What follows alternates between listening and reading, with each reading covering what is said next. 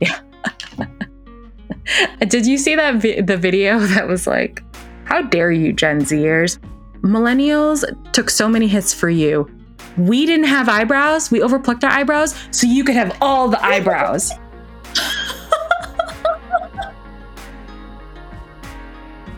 Welcome to the Asian Sewist Collective podcast. The Asian Sewist Collective is a group of Asian people from around the world brought together by our shared appreciation for fiber and textile arts and our desire to see more Asian representation in the sewing community.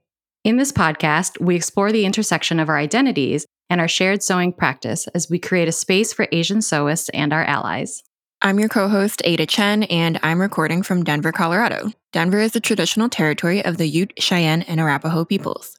I'm a Taiwanese-American marketer turned entrepreneur, and these days you'll find me running my all-natural skincare business called Chuan's Promise. That's CHUAN''S, Promise, and sharing my marketing tips on my blog.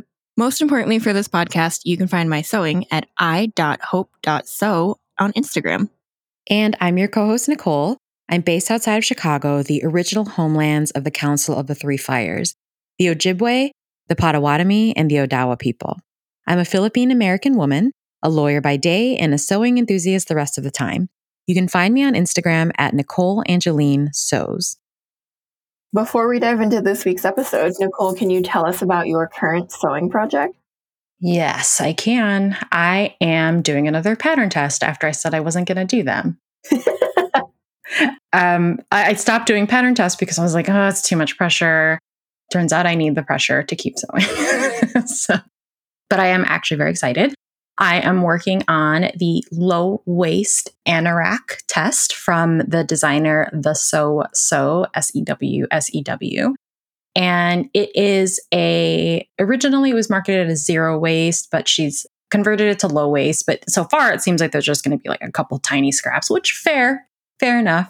But there's some really neat design things and creative ways to use some of the scraps. For example, part of the neck cutout gets used as a zipper guard in the front, which I had never put together.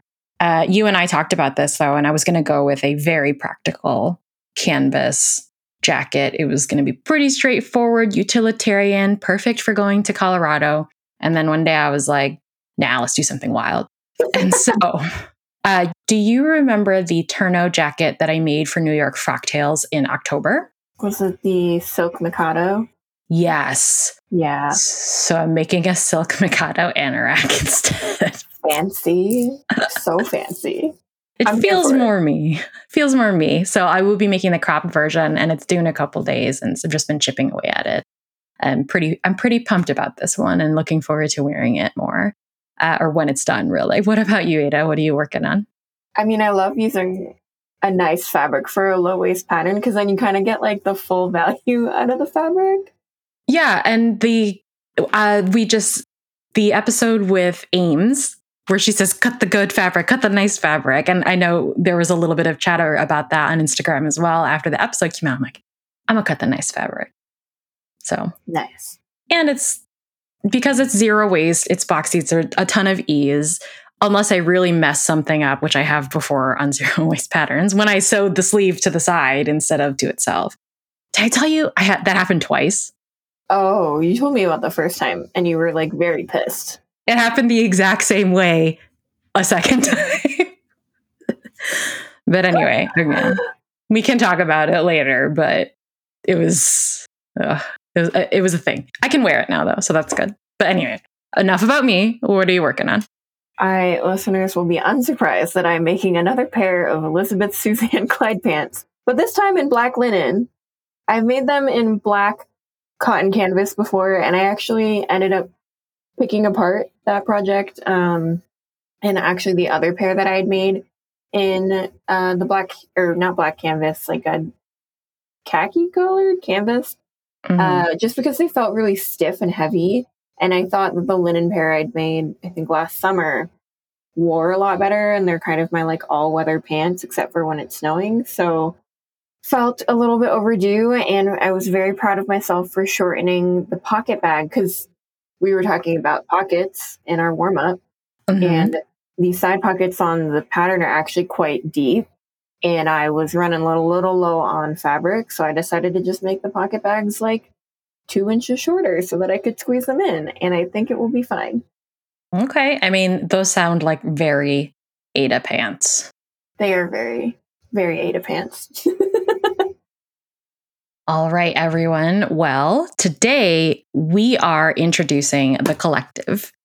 You know very well, myself and Ada, you've had 4 seasons of listening to our voices by now, but we are an entire team that produces this podcast. So we want to share some of their voices with you and hope you love hearing from them as much as we love working with them.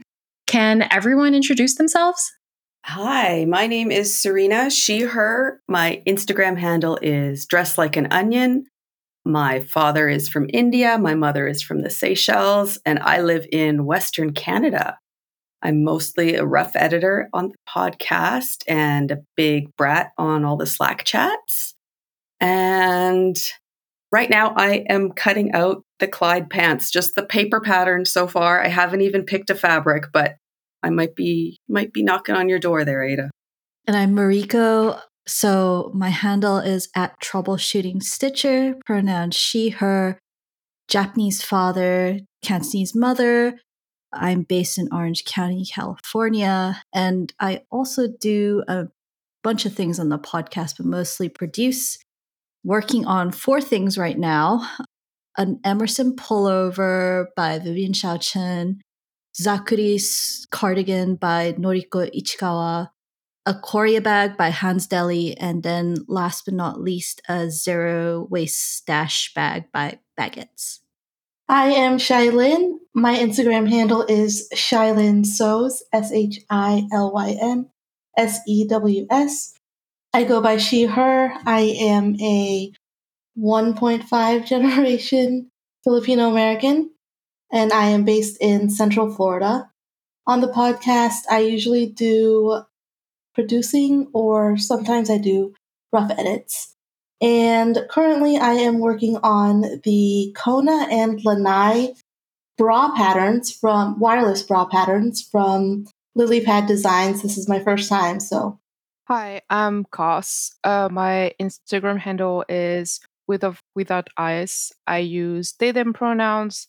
I am of Cambodian descent. Khmer for people who speak Cambodian. I live in Aotearoa, New Zealand.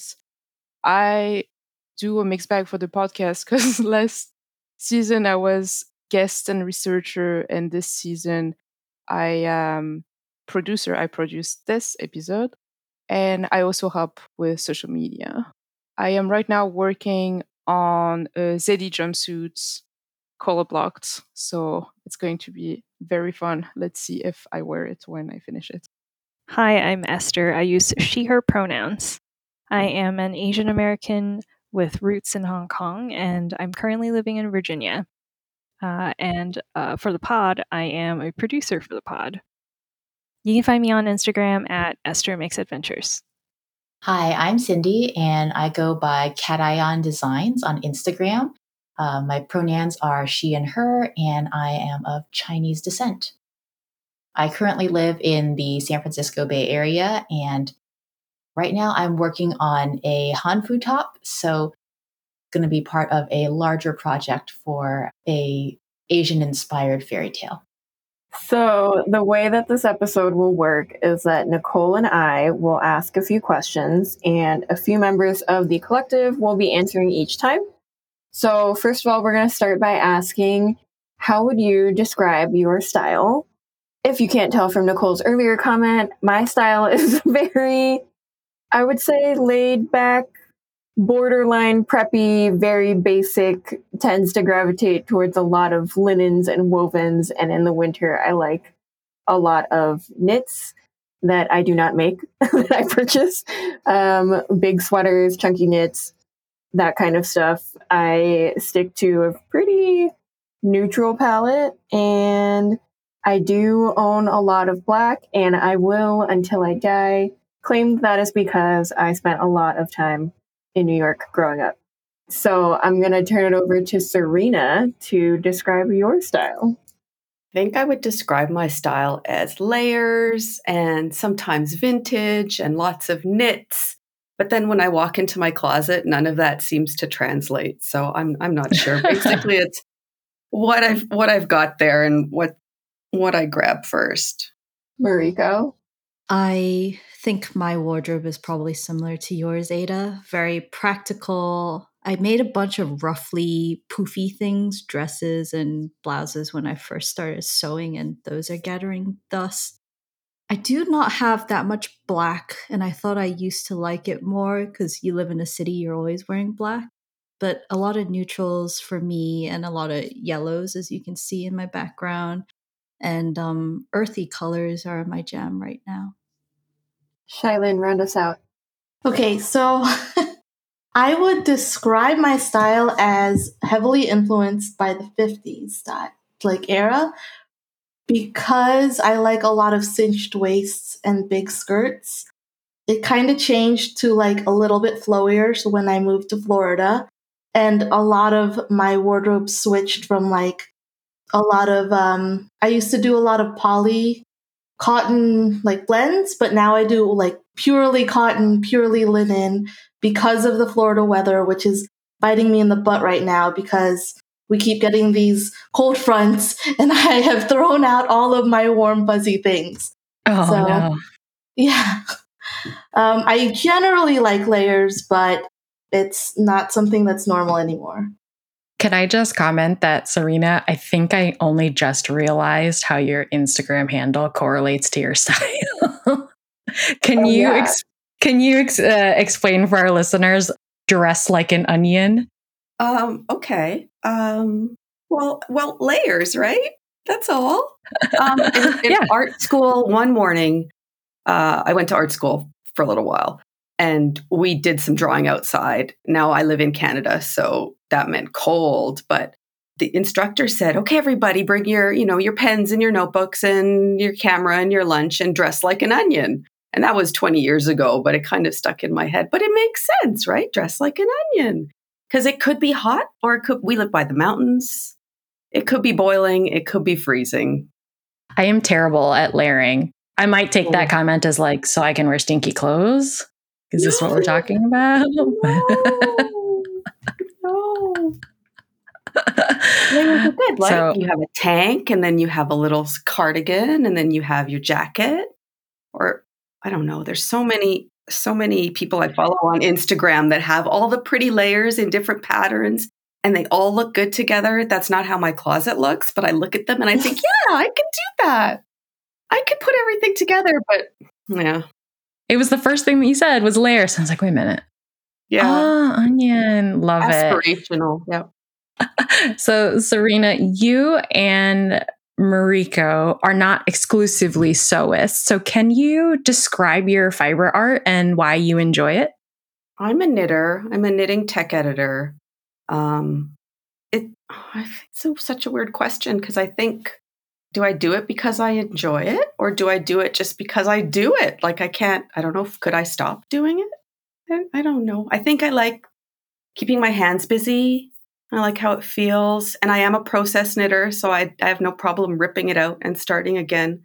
So maybe it's just actually a literal security blanket. Maybe. Respect.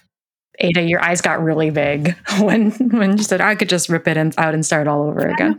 You know what? I have a partner who plays video games, and I don't like video games, but if you got to sit there for like 5 hours, you could just sit there with 10 bags of chips and stare at the video game, or you can knit next to them. I think that's probably how it really started. What about you, Mariko? I'm just making a face because I love video games and knitting, so I have to alternate both while my partner is playing.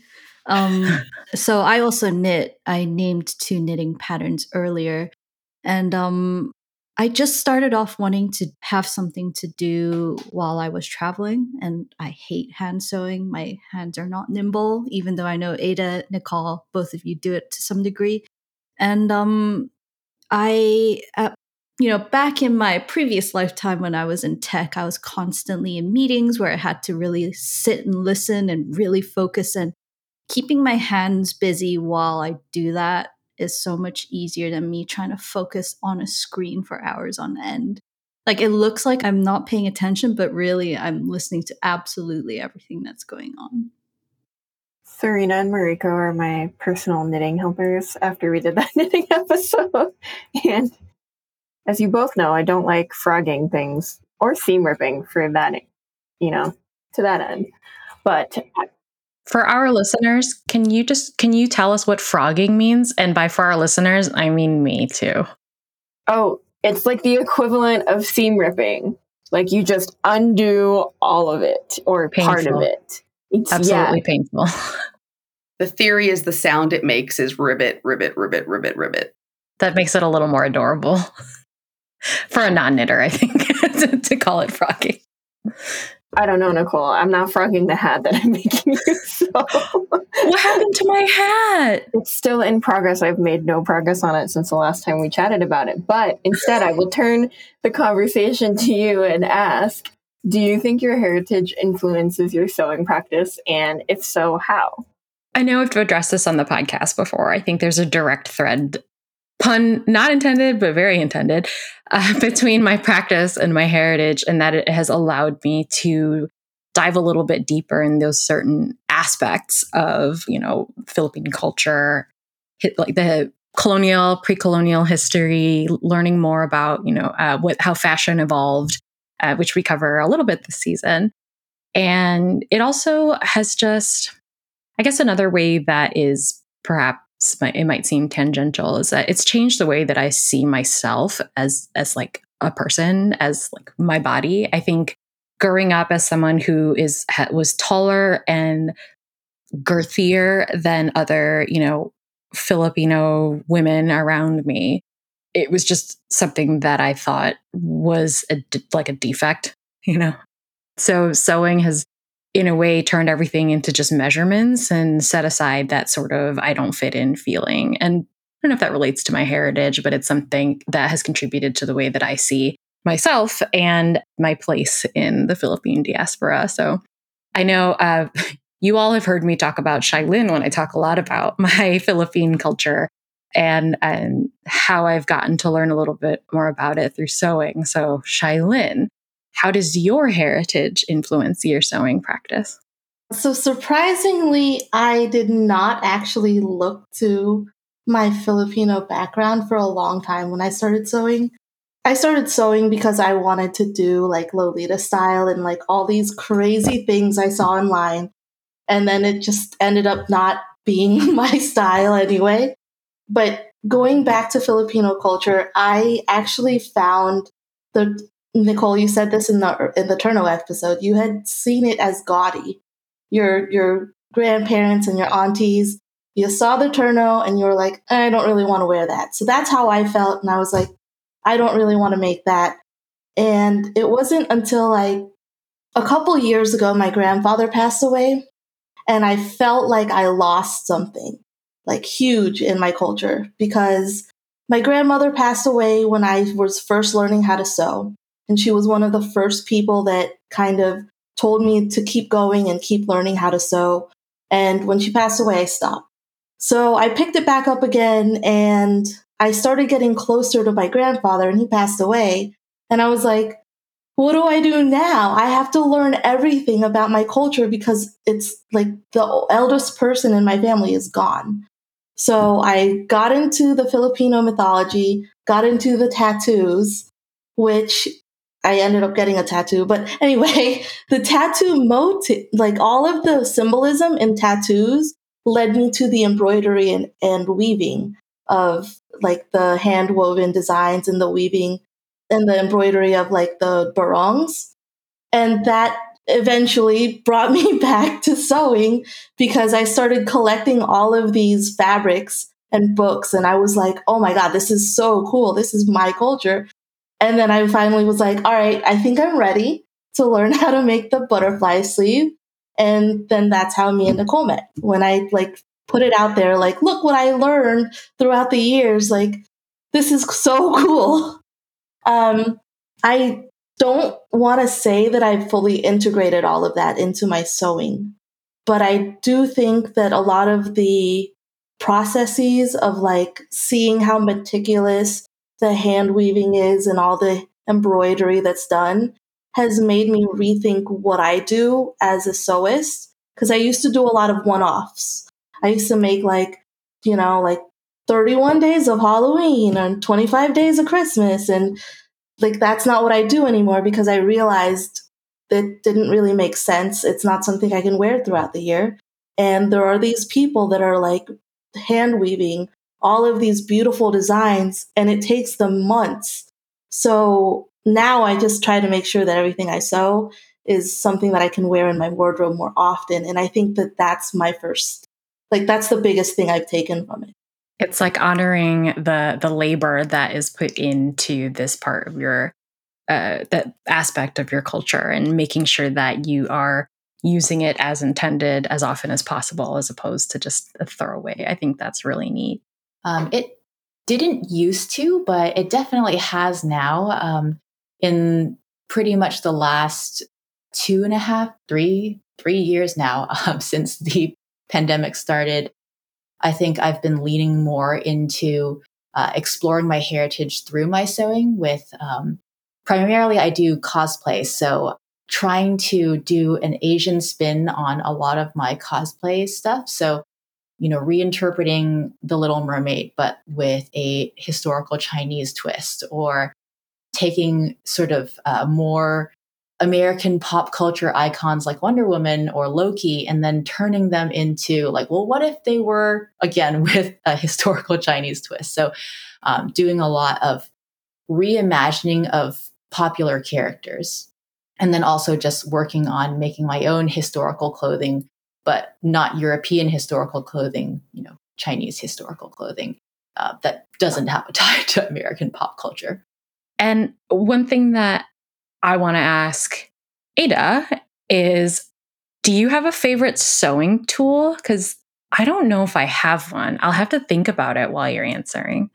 I had to think about this, and I think it's going to be snips, because my snips are like an old pair. I thrifted them. I think they were like $2. They're the kind that like you squeeze and they kind of just like retract, or not retract, but like bring the two blades together. A little bit dangerous, but I use them not only to snip threads, but also to like stab buttonholes, for example, in a looser weave. They're pretty sharp. They are always, I try to always keep them like to the right, hung up next to my sewing machine. So they're always handy. And I find that I always kind of reach for them. So yeah. Do you have you come up with one yet? So I the one that I thought of is the first one that made me smile. So we'll go with this. And it's actually not related to my machine sewing practice. It's related to my hand sewing practice, as such as it is.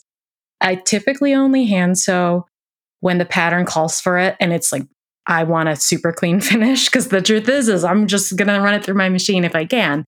I have this needle minder that I believe is intended for embroiderers and cross stitchers to put on their hoop once they're finished, so that it will, it's magnetized so that they can store your needle.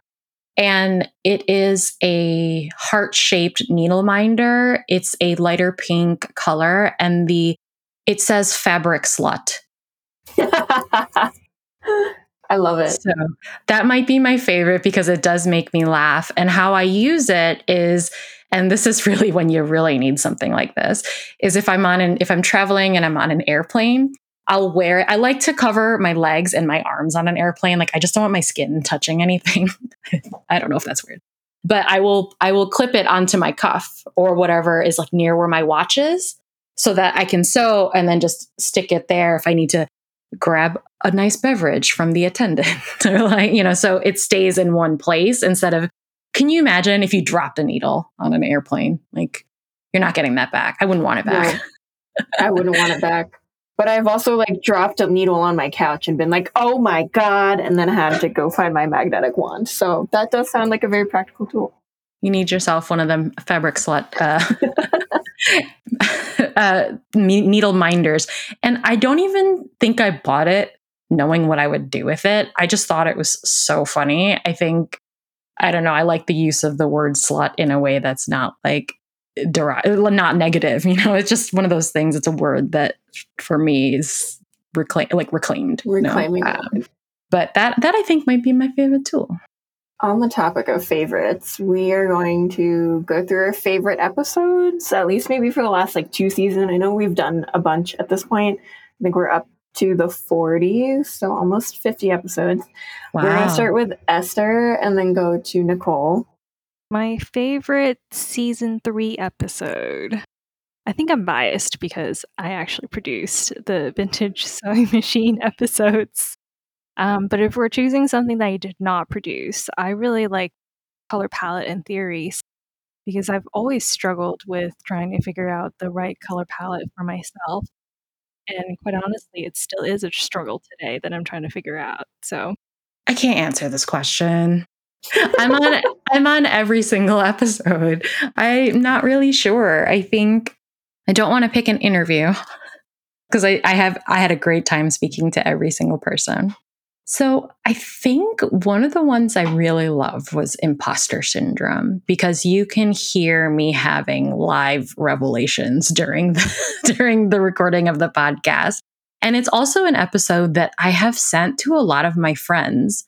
Once I started learning, more about the idea or the notion that imposter syndrome is not solely something that's in your head, but is also, systemic issues help contribute to that feeling within yourself. And I was like, what? That's amazing. And so I've sent multiple of my work friends, my podcast episodes. And what do you know? They come back and say, oh, I listened to it. It was so good. And some of them have listened to other episodes now. So it's an episode that's special to me because of the personal growth that occurred during it. Again, you can probably even hear the gears turning in my head during that episode. But it also is something that I've really been able to share well beyond my sewing community and into people who don't sew and they still, really take something away from it and enjoyed it. And it's a gateway to other episodes, it seems. Koss, what about you? I do really like the episode Nicole just mentioned because at the time I was just a listener and it really clicked with me as well. And then I started volunteering for the podcast. My favorite episode, and it's one that Esther also mentioned, and I'm super biased because I was the researcher, is the color palette ones because it's the research is a work I've done on several years. Like it's not a PhD of anything. It's something that I peek on from time to time. But it's it's so interesting color palettes because it's obviously super whitewashed, and I always wonder how it applied to people of colors. And I've done this research for myself, and I was just so proud when the episode came out that other people could relate to it. And every time I talk about it on my Instagram page, I always have people who answer to my stories. I just love it. I was just so proud when it came out. And I remember, fun fact, when it came out, I was listening to it and my partner was I don't know, in the corridor passing. And he was like, oh my God, it's on color palette. It's the episode for you. You must be so happy. And I was like, yeah, I wrote it with Mariko. It's literally the episode by me. I mean, that was a really great episode. I think I remember when recording that and reviewing it, I was like, I kind of just do whatever, I hadn't really thought about color palettes. I think that was the episode where I was like, I mix metals. I don't care. I look good in everything. I think that's the episode. That is the episode. Still true. I pushed so hard for this quote to be one of our labels. Maybe round two. Round two, yeah. But, so I learned a lot. And I actually ended up buying a color wheel keychain where you can spin it and it'll show you, the ones that are complementary, the ones that are analogous. Just because it was fun. It was not really because I do sometimes look up colors and think about them. Most of the time I'm just like, do I like it? Great. But I know that color palettes is something that a lot of sewists and a lot of the folks in our collective, use and consider. So Serena, do you use a color palette? And if so, can you describe your color palette? I think it's really interesting that you mentioned those 2 episodes, actually, because I am a designer, an interior designer. Everyone wears black, and I've never, ever, ever felt comfortable wearing black. In my life, I always thought it made me look too dark because I had lots of black hair and then black by my face. And there was this like message in my head, you're too dark to wear black. So, do I use color palette? Yes. I tend to buy yarn in the same pinky, beigey, beautiful, speckly shades. And then I buy fabric that's basically the same kind of beautiful, light, springy, and it never makes its way into my wardrobe, but it sits in the closet. So do I use it? Yes. Do I end up using the fabric and the yarn? No. It's too pretty to use. Your stash is beautiful. It's gorgeous. I'll never wear it. I'm sorry. I'll try. And now I can actually say I'm too old to knit with black yarn, so that's never going to happen because you can't see the stitches at nighttime. You can only knit with black yarn during the day when you are my age. I was going to say, like, oh, you're not too old to wear black. And, oh, it's a sight. I probably couldn't. I probably can't. knit with black yarn. Let me tell you, I have an astigmatism, and driving at night yesterday, I was like, probably shouldn't be doing this for too much longer. Good to know. How about you, Mariko? Do you use a color palette? Before I answer that, Serena, you got to get those booby lights. I think they're colloquially known on Instagram. I do not need more craft tools, Mariko. I really, really do not. Technically, you can use them as a reading light. No. I'm trying to make it like a single function tool for you. What kind of little batteries are going to be in there that I'll throw away? No. Or plug it in? Can you imagine having to charge your boob light? No, it's not happening. I have no idea what this boob light is, but I will find out soon. Mariko will tell you. They're great. Yeah, they're great for sewing, anything where you need a point extra light in your direction. I think people call them booby lights because they hang kind of close to your boobies, depending on how high or how low they sit on you. Do they go around your neck? Yeah. Is that what it is? Neck. Mm-hmm. Yeah. As Ada is gesturing right now on camera. Interesting. For the color palette, I think I drift towards a lot of neutrals just because I'm quite lazy when it comes to coordinating my wardrobe. It's easier when it all matches. And I think that was like the one thing I kept getting drawn to when I was getting into sewing. I'd see people's outfits on Instagram and it was always like, oh, look at this nice earthy brown. Sedona, I think is sometimes called, or I can't think of anything. Cactus is another. I have, however, incorporated a lot of yellow as of late, and I can tell you definitely growing up, I never had any yellow. I was always told, and this is funnily enough, like even in an Asian society, you're still somehow getting this message where if you're yellow and you wear yellow, it's going to make you look even more sallow. So when I produced that color palette episode and both of you were talking about things like makeup palettes that are for brown eyes, or Ada, you talked about your wedding dress and how certain colors actually make you pop more than just pure white. And I think while producing that episode, I was like, hell yeah, what's wrong with me wearing yellow? Plus, there are so many shades of yellow. As I remember Koss's research saying, there's cold yellow and there's warm yellow. And to that point, I think that episode as well really validated it for me that, you pretty much wear what you like. If someone does tell you that you look ill, you look like you should be buried in something, pardon my language, but they can fuck right off. Yes. Here for it. Okay. All right. And we will wrap it up with Cindy and then Koss. Generally, for myself, I like the colors black and red and then with metallic pops, so like silver or gold. Recently, though, I've been trying to work with more colors than just black and red because um, I have quite a stash of things that are not black and red because I used up all my black and red already. But I do find that I like myself best in sort of darker jewel tones. So I know there's like all the color theory weird stuff, but I like those colors on me. For me, so as I stated before, I have worked on the color palette episode because I have been working on color palettes, not working, it's just researching for myself on color palette for years. And when I discovered that the Deep Winter is my one, I actually discovered it because I looked at the Deep Winter palette and I was like, oh, that's most of what I wear.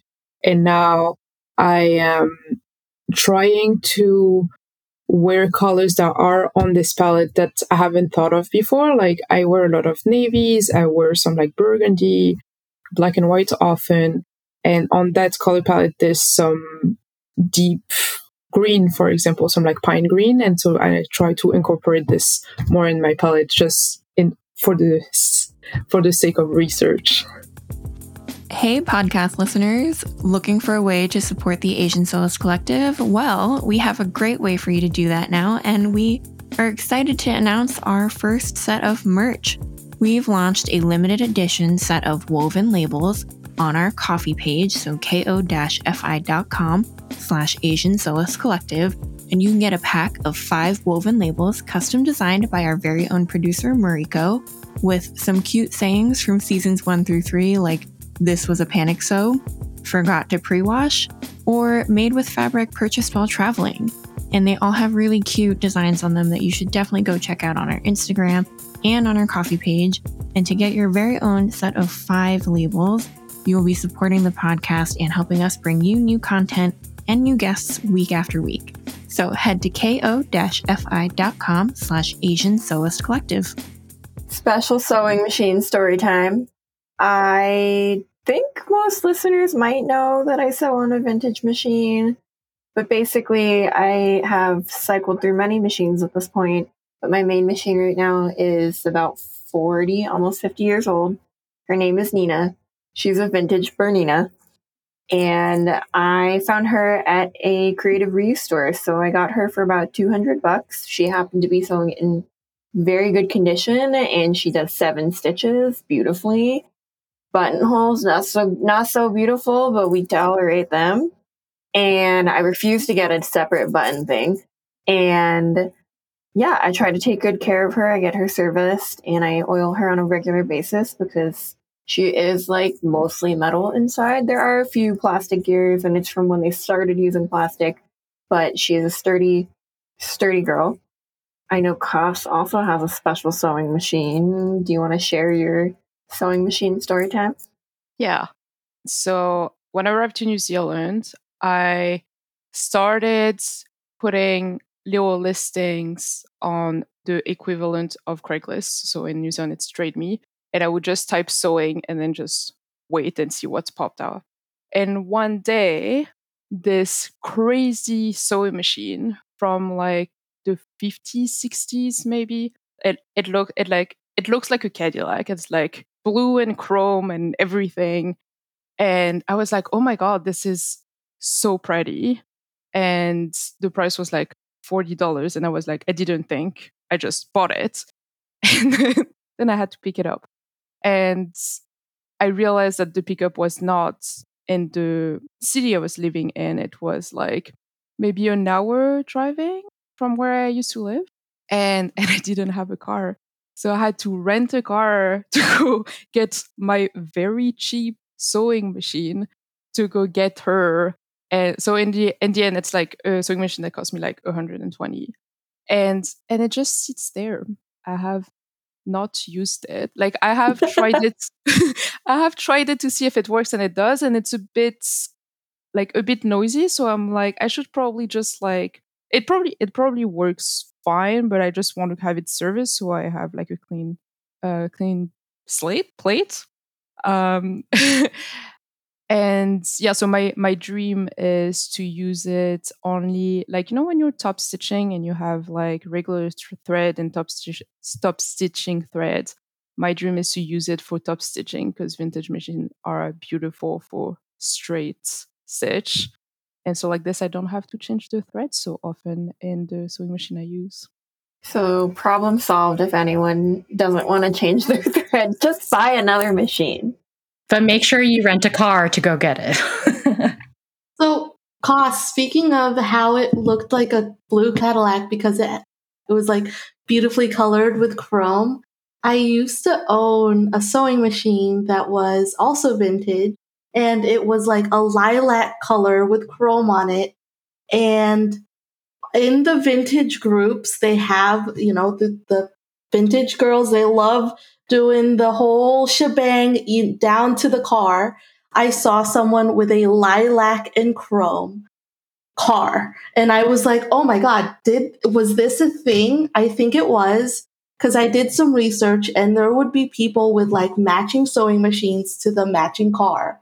So you are onto something that it Oh my looked like God. a vehicle. This is who I should be. And I remember, it's funny because I remember when I was a kid, I loved like vintage American cars, and I would always tell my mom, when I'm tall and strong, like I'll have a vintage Cadillac. And my very Asian mom was like, yeah, how are you going to fix it when it breaks? Get a normal car. I will say that is the car that I grew up with my dad driving, because I think he had bought it like secondhand somehow. And this car made it across the country, multiple trips, like literally coast to coast, chrome, silver. But by the time we got to riding in it, like the AC was busted. Like there was no heat. It was old leather seats. So when the sun shone, like in the summer, you would have to put towels down because you could not physically sit on the car. And she broke a lot. Like she was not a sturdy, reliable vehicle. And I think that is perhaps why a few years later, we said goodbye to that car. Your mom was right, basically, is what I'm saying. I have a fun fact about that machine that I will plug just because this is the Asian Sewist Collective podcast. So when I bought that machine, the brand was Morse, and I had never heard about that brand before. And I looked it up, and turns out it's what this brand used to buy a lot of Toyota sewing machines, and they would rebrand them and they would sell them mostly to like Australia, New Zealand, but also the US, because it was a Japanese product and it would sell better if it wasn't a Japanese product. Wow. Yeah, That's really interesting. I know. When I learned that, I was like, I never thought about this, but it makes a lot of sense. It's really sad, but it makes a lot of sense. And I love the way that you and Shailin described the colors. Shailin, when you said lilac, all of our faces were exactly the same. We were just all in awe. And it's kind of reminding me of the way that KitchenAid mixers can come in fun colors. And I don't bake successfully, but I'm like, I would love a KitchenAid, like just because they look so cool and a little bit retro. And when you get them in the different colors, it's awesome. And so now I'm like, if anyone ever re-releases these candy color machines, I will be such a sucker for them. And when you mentioned cost that Morse brand was distributed in Australia, I think I'm going later this year. So now I'm like, am I going to try to find one and bring one home? The plugs are different. Ada. Yeah, I brought my American sewing machine to New Zealand and I had to buy a transformer. It is not fun because the transformer weighs more than the sewing machine. But if you buy a vintage sewing machine, the sewing machine will weigh more than the transformer. It will not be fun for you to bring back to the US, is what I'm saying. Okay, fine. I'll find one of the American distributed ones. Yeah. Okay, team. We have been working together as a team for 4 seasons, and I want to hear from each of you. What is your favorite thing about working on the podcast? We'll start with Esther.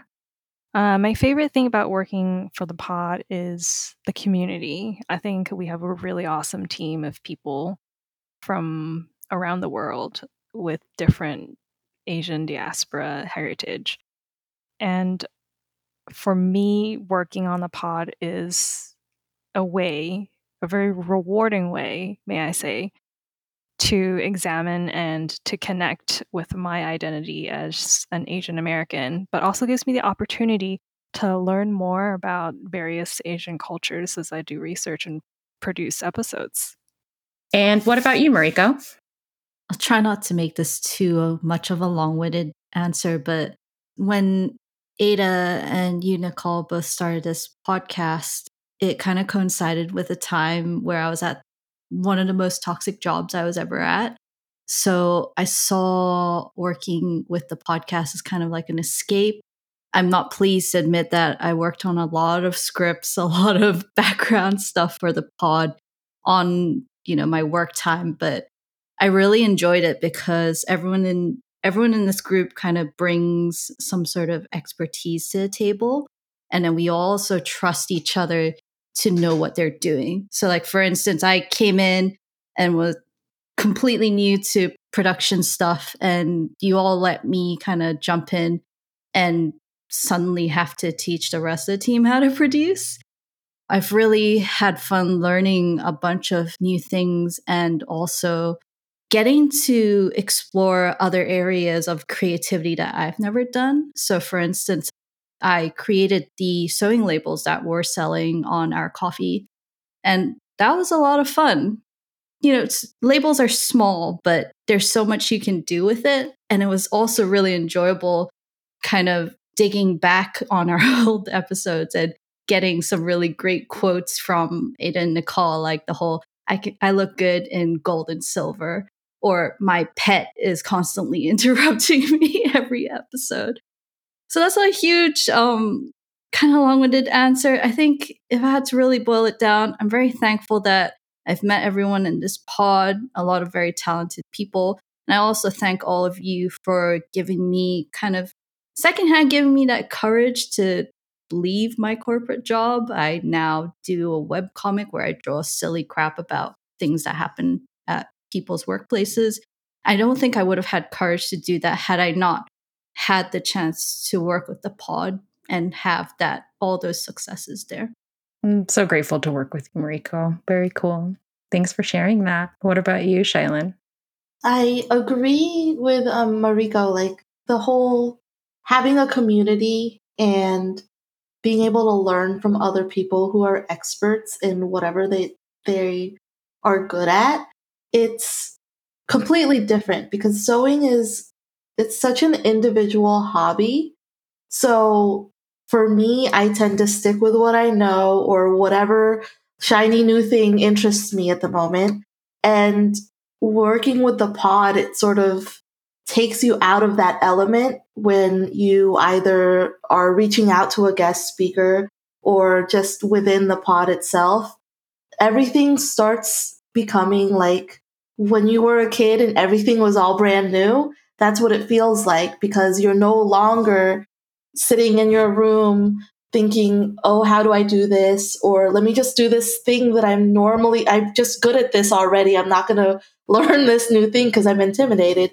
And it makes things fun again, especially when you lose interest or you're just not inspired at the moment, just looking around and seeing what your friends are doing. It's really great.